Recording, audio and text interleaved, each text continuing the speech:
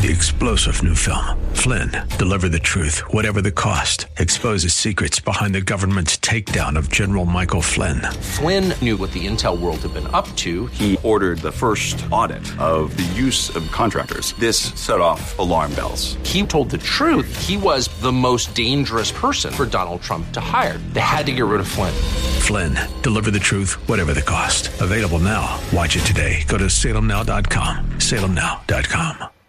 The views and opinions expressed by Rob Black and his guests are not necessarily those of the Wall Street Business Network, this station, its management, owners, or advertisers, and should not be construed as legal, tax, or investment advice. Always consult with the appropriate advisor before making any investment or financial planning decision.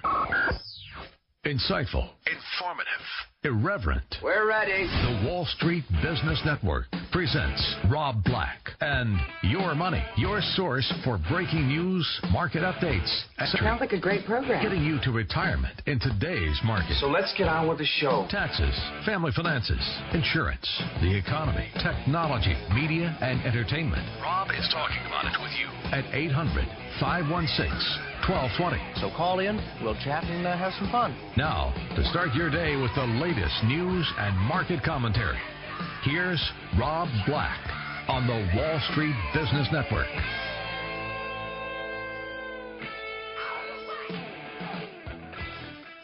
Nike's share of the sneaker market.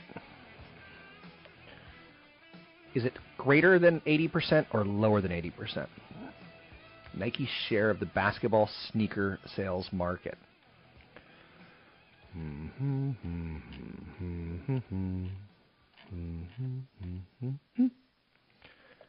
It's greater than 80. It's 90%. Whoa. So Under Armour is the NCAA tournament's real Cinderella story because they're putting their shoes on players tied towards Notre Dame. Under Armour is a best in company history. 6 schools wearing its shoes in the NCAA tournament. I like both Under Armour and I like Nike. 4 reasons the Cheesecake Factory is crushing competition. Cheesecake is a publicly traded company. It is the type of stock that I would recommend buying for a kid. And saying, okay, Junior, you're 12 years old. We go to this restaurant. Let's take a look at their business. Let's talk about the stock. And again, I want stocks to be fun for kids. I don't want them to be winners. You could go with Electronic Arts. You can go with Mattel. I want to go with Mattel, but you could go with Mattel. Get Facebook, Apple, things that they buy. If you could get a kid involved in seeing what stocks do, they could start learning, here's mistakes I won't make in the future. But like the Cheesecake Factory's business is on fire. They've done a very choosy expansion plan. They've got great quality. They've got mass appeal. They've got smart operations. Have you ever been in a Cheesecake Factory and looked at their menu? Their menu is gargantuan. The brand lets people prep, hand-chopped veggies, meat, and seasonings.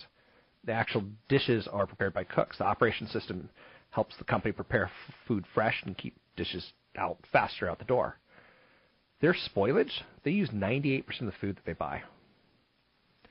So the company uses data analytics to predict what customers will order. It's crazy. How do they know I'm going to get the chick parm or the... how do they know that? Let's bring in CFP, Chad Burton. Joining me now, CFP Chad Burton, talking money, talking investments, talking much, much more. Chad, I remember a couple years ago, someone said, what rate of return would you take to quit? Basically, they want me out of the industry. So if they can guarantee it to me, I'd quit. Typically, historically, I'd say about 15% was the number that professional money managers would take. If they can get 15% returns guaranteed for the rest of their life, they'd quit. That seems a little high in this day and age. What's your thoughts? Yeah, I think because of the debt bubble and the deleveraging situation that we're going to see around the world for the next 10 years, I think you could cut that in half. I mean, the money doubles every 10 years at 7%. So the guaranteed return of 7% is unbelievable. You couldn't find that. I would say that back in like 99, when interest rates were higher, there was fixed annuities out there by A-plus rated companies that were guaranteed at 6 and 7% for 10 years. Yeah. That was beautiful. It's in hindsight, it is beautiful. At the time, we didn't take it because there was bigger returns happening on the market, and it's funny because now that number 15%. How about 12%? That still sounds pretty high as far as a guarantee for the rest of your life. Would you take it? Deal with the devil. But it also comes down to different people, different expectations. Mm-hmm. For my income, I'm only expecting 2 to 4%, but some people may need 4 to 6%. So they change their expectations to what they need, and then suddenly they're taking on way too much risk. Well, yeah. So you got to kind of peel back your expectations a little bit because of the deleveraging that we're going to see. I still think we're going to see positive returns in markets over the next decade, but I think that might be a little bit muted potentially because of the deleveraging. Banks aren't lending as much. You don't have that kind of capital flow throughout the economies of the world. So it's going to come a lot from innovation, and 2/3 of the growth is projected to be from emerging market areas. And when you're dealing with emerging markets, you've got currency exchange issues. Mm-hmm. So you have political issues. So to get those historical averages of 11% in stocks that we've seen over the last 100 years, it means over time, not necessarily right away, but you're going to have more and more of your portfolio in international investments, which means you're going to have to deal with more volatility. And that's why I say it's so important that by the time you get to retirement, you need 3 years' worth of expenses in cash so that you have a buffer for all of the volatility that we will continue to see over the next couple of decades. So you start blending some of your expectations is the concept there. Historically, stocks have averaged 10% plus some dividends. Mm-hmm. Bonds have averaged 6%, real estate 5%. So you start with the historic averages, but you understand that now, because in your words, deleveraging, you lower some expectations. And, I saw someone once say, should I invest in this stock? It's got a 19% yield. Well, historically, anything over 6% is like an earthquake. So when you go 3 times the historic rate of returns of what you could expect, you're starting to look at like a disaster in your portfolio if you're being too greedy, if you're extending your expectations. Yeah, the dividend trap when people are hunting for yield. The most successful investors over time are the total return investors that get both yield from dividends on stocks and bonds and capital growth out of the share prices. The dividend growers. And a way to hedge inflation in the long term with the portfolio is have a significant portion of the stock side of your portfolio, which when you get to retirement might only be 30% of your portfolio, in stocks that consistently raise their dividends on a year-over-year basis. If you do screens for that, I typically have 25 to 30 stocks that are in the dividend growth type of criteria where we're only buying companies that raise that 10% a year dividend. Right. But there's always about 200 companies on deck that meet that criteria. So there's that investment style out there that is important when you're in retirement. It might not get you the souped-up growth years when small and mid-cap are really rallying or emerging markets, but it gives you that long-term consistent total return of growth and income with an inflation hedge because the companies are increasing their dividends. That's pretty good stuff. Now, sticking with that concept, give me a little bit more color on what your expectations are for real estate. Real estate, because we're finally bouncing along the bottom here and we're seeing the finally signs of bottoming, there could be things that could derail that, of course. Sure. Any kind of a major systemic credit issue where banks don't want to lend anymore or increase in interest rates because of inflation, that could, again, cause harm to real estate. And we will probably see a decade of, not anytime soon, but soon, where you see high inflation because of the amount of money that's been printed around the world. But historically, real estate returns to the point of location, location, location. Mm-hmm. It will grow in areas where there's jobs being created and young people moving there. And it goes up at the pace of wages, right? You have the most important thing that determines the value of the house is the affordability of the mortgage. And so if the rates start going up, mortgages are more expensive. Right. And less affordable. And if income isn't inflating, then housing prices aren't going to go anywhere. So they look like they're bottom. They look like they could go up with wage inflation right now. But if you don't get any wage inflation or there's many increases in interest rates, that could cause housing prices to sit here for 10 years. Talking rate of returns and expectations with certified financial planner Chad Burton. You can find him online at newfocusfinancial.com. That's where his CFP resides, newfocusfinancial.com. And I'm Rob Black, talking all things financial. The American retirement funds are now starting to contain big names that are tied towards private companies like Uber and Airbnb and Pinterest.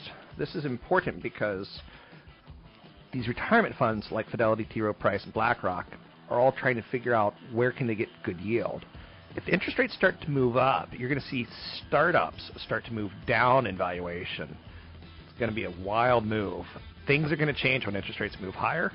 I'm Rob Black, talking all things financial, money, investing, and mo.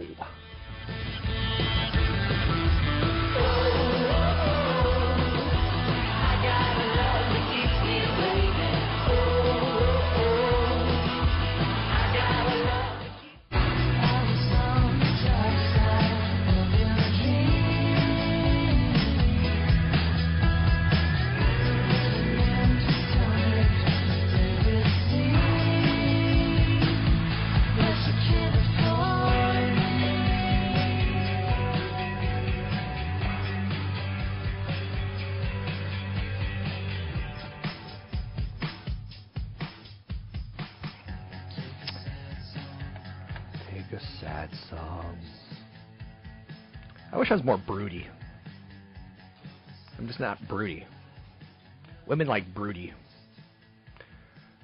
UPS said today that they've doubled their total compensation for 2014 of their chief executive officer. His compensation goes to $8.4 million from $4.1 million. Pay package included an increase in his base salary from $499,000 to $674,000. Most of the pay increase was in the form of stock awards, from $3.2 million up to $5.4 million. So in theory, he can make much, much more if the stock does well. Supercell, Super Freak, Supercell. You know what I love about the Supercell commercials, right? Kate Upton. That's what I love about the Supercell commercials. She's the chick who walks around battlefields in Clash of the Clan commercials. And just that's all I have to say. Kate Upton. Full year revenue was $1.7 billion in 2014, up from $570 million in 2013. They've done really, really well in the Chinese and Korean markets. I'm at the age where I don't know anyone who plays Clash of the Clans. I do know one person who did, but I don't know, not so much anymore. Other stories of note out there today. We have a new Taco Bell. Breakfast wars are heating up. We get the biscuit shaped like a taco. It's the newest weapon that Taco Bell has launched, the biscuit taco. Out goes the waffle taco. Big new ad campaign for Taco Bell is going to paint the McDonald's breakfast eater as dull. I know you're saying, like, there's a lot of thought that goes into this, isn't there? The Crunch Wrap, which is grilled tortilla stuffed with eggs and hash brown, along with sausage, bacon, or steak. Star menu item. Big business. Big business. Taco Bell said breakfast has been holding steady at about 6% of sales. That's compared to with between 20 and 25% for McDonald's, which has been playing up its crack fresh eggs. Big business. Elsewhere out there, I kind of hinted at this, and I'll hint at it again just in case it didn't come across. If you work for a startup, when interest rates start moving up, things are going to start getting disrupted, and money's going to start going elsewhere. Americans' retirement funds increasingly contain tech startup stocks because they have to. Companies like Fidelity, T. Rowe Price, and BlackRock are looking for yield on their investments. Other stories of note today. Under Armour is the NCAA's tournament's real Cinderella story. It's a best in company history. 6 schools right now wearing its shoes in the NCAA tournament. The longer those runs happen, the more bang for their buck that a company like Under Armour get. And clearly they're a winner in that scenario and very, very pleased to be there. So they also announced that they've signed Stephen Curry recently. I like both Under Armour stock as well as the stock of Nike. Cardholders are leaving home without it. The American Express card. Don't leave home without it. Changing consumer habits, extremely aggressive competition, and increased pushback from merchants are all pressuring Amex. I like Visa. I like MasterCard. As an investment, Amex is okay.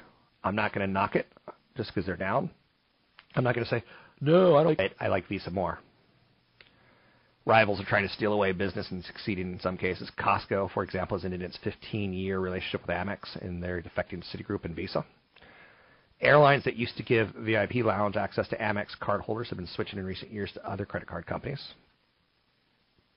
Amex also lost an American antitrust government suit, the verdict that could damage its ability to compete. American Express stock is down 12% this year. They've cut their profit estimates from $6.2 billion down to $5.6 billion. What's $600 million? They've announced 4,000 layoffs, 6% of its workforce. So what's killing them is other cards with lower annual fees. Card issuers have energetically courted merchants who use to accept only Amex. So things have changed for them. They're going to lose $80 billion of spending transactions tied towards Costco. Citigroup also recently created a card called Citi Prestige. It's a high annual fee card aimed at Amex Platinum card holders. Citi's thank you program a year and a half ago was pretty much so worthless. But they've introduced some really good reward cards. So they're becoming quite formidable. By the way, I like Citigroup stock. JP Morgan introduced its own reward cards in 2009 with a program similar to Amex called Chase Ultimate Rewards. In the end, you're going to see more cards compete with them. 800-516-1220 to get your calls on the air. It's 800-516-1220 to get your calls on the air. Anything you want to talk about, we can talk about. Facebook wants the New York Times, BuzzFeed, and National Geographic to publish articles directly to their platform. So Facebook is in talks with at least half a dozen media companies, including the New York Times, BuzzFeed, National Geographic, to publish directly on their platform. The idea is that publishers' content would load quicker for users, particularly on mobile. Inside Facebook's platform, then if users would click on a link to an external website and wait for it to load, details of the new format are scant. Watch out who you sleep with, tech companies. New York Times, you lay down in bed with Facebook and they'll bite you. The first illegal drink that I ordered with a fake ID, I think I was like 18, and my driver's license was a guy named Roland Clay. It's kind of actually a cute story. Me and my friend Brian Paskowitz made fake IDs by creating life-size fake IDs from Arizona. I lived back in Virginia at the point, so people never knew where Arizona was, kind of thing. And my fictional address was 806 Toronto Lane. You had to memorize this stuff, right? So this is 20-plus years ago, but it was Roland Clay. And so I made this big life-size, like 4 feet by 2 feet fake ID, and then I took a Polaroid picture behind and put my head where and cut out where the picture would be, kind of thing. It worked, believe it or not. But the first illegal drink I ever bought was a Greyhound. And the bartender, I go, yeah, I'd like a Greyhound. And he goes, it'll bite you. And you could tell that he knew that I was underage, and you could tell that he wanted to scare me a little bit. And, well, let's just say it works. So I still remember that story for some reason. I don't know why. New home sales hit a 7-year high in February. That's a positive sign. That's a lot of growth there. New U.S. single-family home sales surged in February to their highest level in 7 years despite harsh winter weather. That's very hopeful. Super Freak. I'm not going to talk over Super Freak. I'm Rob Black.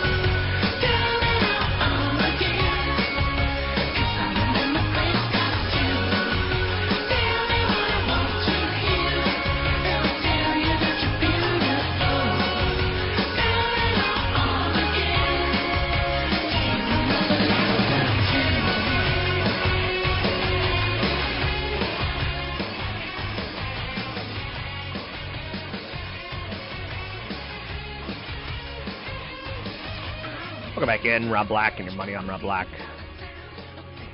Talking all things financial, money, investing, and more. Trying to get you to retirement. Trying to get you that big six-figure number at least. Somewhere over 800,000, somewhere up to 2 to 4 million, depending on what your budget's going to be in retirement. That's kind of my goal. Joining me now, Chief Market Analyst with Briefing.com, Patrick O'Hare. How are you, Mr. O'Hare? Hey, Rob. I'm doing fine. Good to be back with you. Good to have you. Taking a look at the markets, it's not really been a yo-yo, but it's a little slower these days. But again, we keep looking at caution, and yet the market continues to work its way close to highs, whether it's the NASDAQ or the Dow or the S&P 500. Where are we in the market right now, that cycle? Yeah, well, I mean, I think part of the hesitation in terms of driving things further here is tied to the recognition that, valuation's starting to get stretched. The S&P 500 trading at roughly 18 times forward 12 months earnings, and that's pitted against the added realization that the Fed is seemingly, making waves about wanting to raise interest rates, and knowing that they're talking about doing that at the same time profit margins are at record highs, and earnings growth is decelerating, if not perhaps declining. And so I think we're just running into this wall of hesitation to kind of just see what's coming down the pike here, and knowing that some of the main sources of support here for the market for this bull market, interest rates being as low as they are, inflation remaining low, are still intact. But the thinking should be that if the Fed's raising rates, then some of those fundamental sources of support may start to weaken. From your perspective, yesterday it seems that there was a lot of headline news tied towards Greece and Germany and whether or not they're going to run out of money. How important do you think the Greece scenario is to the U.S. markets right now? Well, when you've got a market that is looking at a stretched valuation, it will find reasons to justify whether it can run more, or perhaps that it's way oversold. And an issue like the one we have going on with Greece, it's kind of one of those factors that can come back to bite you in a period of complacency. I don't think that Greece itself is certainly that important for the U.S. economy, but it can be for the financial markets because there's so much currency tied up in the no pun intended. There's so much currency tied up in this idea that Greece will not, be allowed to exit, or they'll find some way to make sure that Greece stays in the eurozone. And you have a lot of one-way bets going on these days. We saw it with the dollar recently, and of course it's gotten hit pretty good. We saw it with the euro recently when it was selling off pretty good, and now it's come back gangbusters here over the last week or so. And so I think you have to worry about the complacency factor as it relates to Greece, creating some potential source of upset here in the near term. Coming back to the U.S. markets, earnings seem to be grinding to a halt. In the end, it's all about the earnings that drives the stock market, is what I say, but there's always headline risks and currency risks and other things that are more short-term. But in the long run, it's earnings. Is that going to be what eventually brings down the market and causes the 6-year bull to maybe get to 7, but maybe not get to 7 and pull back and have a couple quarters of contraction?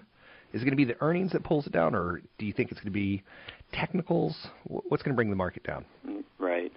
Well, I look at things from a fundamental standpoint, and you're spot on. I mean, it's earnings that will drive the market, and what we've seen though is this disconnect between the earnings trend and the price trend in the S&P 500. So I think that if you see earnings actually decline outright, the latest forecast I saw is that they're still projected to be up 1% this calendar year. But if you get an outright decline at a time when interest rates are rising, that's going to start creating some waves there with respect to what we talked about earlier, and the fact that the market is trading at a stretched valuation. And with the earnings growth, the pace of growth decelerating, if not perhaps declining, don't think market participants will be as willing to chase or pay up for every dollar of earnings like they have been over in recent years, and they're certainly going to be less reluctant to chase returns in some of those high-flying names where the earnings growth might not necessarily measure up to expectations. And so that'll be a headwind, certainly, for the market, and it could certainly spell an end to this bull run if you get an outright earnings decline. When I opened up your page one this morning at briefing.com, it's how I start my day, it feels like you're basically throwing down the argument that the market right now is being a little on the convenient side for easy monetary policy. You made a point that if there's growth, people get happy, push stocks higher. If there's no growth, people get happy because more easy money policy is on the way. Is that summed up correctly? And where do we go? Where do we find negatives if we can't find them in the numbers? Yeah. Yeah, you summed it up right. I mean, I'm kind of almost written it in a somewhat exasperated way, when I saw the market react the way that it did after the latest FOMC announcement. And just really this idea that it just doesn't matter if you have bad news. It's always rationalized away as being an opening for added policy stimulus. It's kind of a dangerous situation. I don't like it. It doesn't sound like former Dallas Fed President Fisher likes it. He recently said in an interview that he thinks people are getting lazy because they're so tied up in this idea that the Fed put's going to be intact, and he's worried about it. St. Louis Fed President Bullard seems worried about it, and in recent days he's been talking about that idea. So where do we go, for negative news that's truly negative? I think it's going to have to come out ultimately in this fundamental data. It's going to have to be reflected in, the earnings data where people, finally recognize that the market's gotten too far ahead of itself in pricing in its belief in this Fed put and recognizing that the true fundamental picture of things is not as strong as would necessitate a market at these levels. And so that's something that people need to watch carefully for. Anything that you're working on that you think is important for our listeners to hear that I possibly didn't ask you? Yeah, I'm going to start looking into this idea about the potential that you might see earnings warnings pick up. We've seen the dollar index, notwithstanding some recent pullback, it strengthened considerably since the end of the fourth quarter, and a lot of companies had provided guidance then for the first quarter and the full year that was baked on dollar levels that were lower than where we are today, and we think that there's potential here for heightened earnings warnings as the first quarter reporting season approaches. Thanks very much. That is the one, the only Patrick O'Hare with Briefing.com. He's a chief market analyst. He gives us a lot of insight on the markets on a day-by-day basis. He's with us on a weekly basis, but if you go to the website Briefing.com, they do a really, really good job with explaining the markets on a day-by-day basis, even a minute-by-minute, with all the resources that Briefing.com has to offer. I love the site. Calendars, events, IPO markets. IPO markets kind of give me that, what's kind of hot, what's coming down the road. Yesterday there was a big set of stories out on how iris scans could be used within the next 4 years in cars to authenticate a driver. Now, you stop and you go, that doesn't sound all that great, but it kind of is. The whole iris scan thing, if you're an insurance company, someone gets behind the wheel of your car, it won't turn on. Fewer cars stolen, right? And you're like, too techie. It will catch on in some way, shape, or form. More technology is going in your car than into your phone. I think there's something like $20 of chips found in a typical phone. There's something like $400 of chips now found in cars, and that number will only increase going forward. New home sales hit a 7-year high in February. That's nice. The dollar's in panic mode, and that's something you have to be very cautious on trying to make a short-term bet. But clearly, the trend should be for the dollar to get stronger in the near term and in the midterm as the euro gets weaker, as Mario Draghi and the European Central Bank are doing quantitative easing, and they don't seem to be backing away from it in any tangible amounts. Twitter shares is a company. Twitter is a company that I'm not going to buy into until I see some really good traction in their numbers. If you look at the numbers out of Facebook, you see really good traction. When you look at the numbers out of Twitter, it feels some are really good. Then it gets a little weak. Then it gets really good. Then it gets a little weak. Anyway, 800-516-1220 to get your calls on the air. Angelina Jolie has got an op-ed piece in the New York Times today where she talks about why she had her ovaries and fallopian tubes removed to prevent cancer. She still has a uterus, but she added that uterine cancer does not run in her family. I don't know if I need to be reading that in the New York Times. I guess she's important, but just not to me. I'm Rob Black, talking to all things financial, money, investing, and more.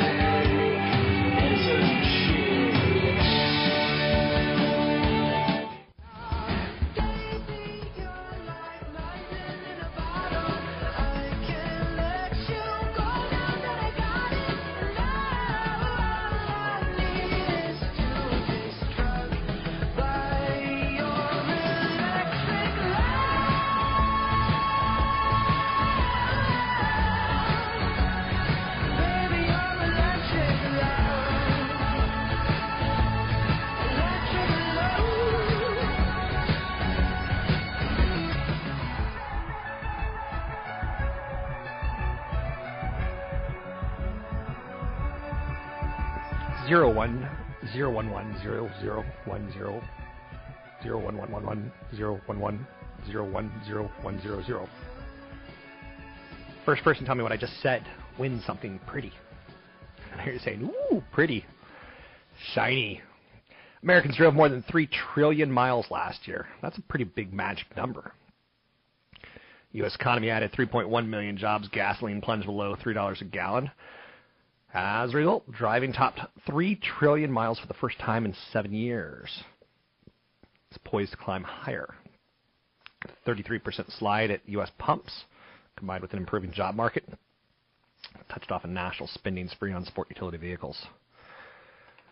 I'm Rob Black, talking all things financial, money, investing, and more. Silicon Valley is home to the biggest tech companies and wealthiest people on the planet. All that wealth has led to an extremely bloated real estate market, where even teardown sometime costs several $1 million. Real estate listings site Property Shark created a map that shows just how drastically Santa Clara home prices have been between 2004 and 2014. The increase in square footage costs in, for instance, Leland Manor in Palo Alto, the price per square foot has risen 107%. From $752 in 2004 to $1,612 per square foot in 2014. That's pretty common amongst Palo Alto. So basically what you're talking about is a 100% increase in prices in the last 10 years.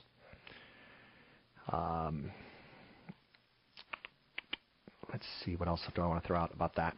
Mountain View, home to Google headquarters, has seen some big changes as well. In central Mountain View, the median sale price has risen 69%.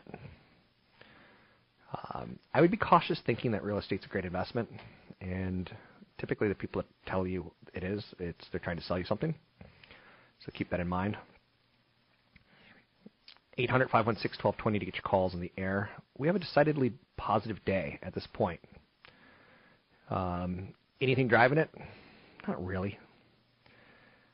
The dollar index recovers from an early morning low. You can't really say much more than that. Cyclical sectors display some weakness at the start, but have slowly recovered. We're seeing tech, healthcare, consumer staples all doing well. Weakness seen in energy, financials, materials, and utilities. Biotech index outperforming. Google's trading higher. Apple as well. Large cap tech names. The NFL is going to put one game on web TV only. It's going to allow you to watch a Jacksonville Jaguars Buffalo Bills game in the middle of the season only online, unless you live in those markets and you can watch them on TV. it's a bit of an experiment, and I like them doing that. It's all about, at some point in time, giving Americans the option to leave cable television and ESPN and things like that. Because I like the sports of ESPN. I don't like the Sports Center, the college sport. Like, there's too much. There's like 7 ESPN channels. Too many. A flu shot that lasts for a decade could be ready within 2 years. So says a top executive at Mount Sinai Health System. A universal flu vaccine. It's now in development. According to the CDC and prevention, CDC, this year's flu season is shaping up to be a severe one. The CDC reports 43 states are suffering through high or widespread flu activity. Flu obviously is something that hurts economic growth in the United States as people stay home and people go to the doctor. They're not getting work done. So progress is also being made, according to this head at CDC, in a battle against cancer, where fatalities have fallen sharply as resources, brain power, are channeled at the problem. The American Cancer Society reports cancer deaths are down 22% over the last 2 decades, almost making me want to go out and smoke. He says there's no equivalent of a polio vaccine for cancer, but we've made small steps. They're real steps against the disease over that time. Trying to get our defense mechanisms to take out cancer cells. That's what we're working on.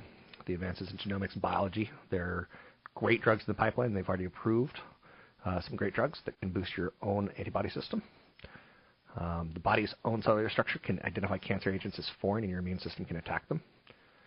That's pretty intriguing stuff. And again, I find that all fascinating. I did a little piece on Cheesecake Factory earlier in the show. Their business is on fire. Their average Cheesecake Factory location sells $10.5 million of food each year. They're crushing competition. They've got 177 locations. They want to expand to 300, but they're being very choosy about it. Every time I go by one, there's a line. There's a wait. The number of openings each year is governed by the availability of premier sites, not by capital or infrastructure constraints. They've been careful. They've got great quality. Nothing smacks of mass production. Vegetables are crisp and fresh. Hummus is creamy. The salmon is buttery. No doubt everything is sweeter, fatter, and bigger than it had to be. Their portions are huge. The high quality of their food keeps choosy customers coming back. The huge volume of food keeps people who are looking for volumes of food coming back. The only thing that is not homemade is the cheesecake, which is interesting to note, which comes from an actual factory, the Cheesecake Factory. It's got mass appeal. They've got burgers and a lot of brands and seafood and pasta. I told you they use a computer to pinpoint, data analytics to figure out what customers are going to order. They use 98% of the food that they buy. So it is a factory. It is a well-run company. And it's something you can study and compare it to other companies. For restaurants, they all benefit with the lower gasoline prices and the driving that we're doing. As we drive, we're on the road more. As we're on the road more, we're likely to eat out more. As the cost of gas goes down, we're also likely to say, hey, I got a little extra money for a restaurant. Tied it up in a nice bow for you. I'm Rob Black. Talking to listen to the show. We'll talk soon.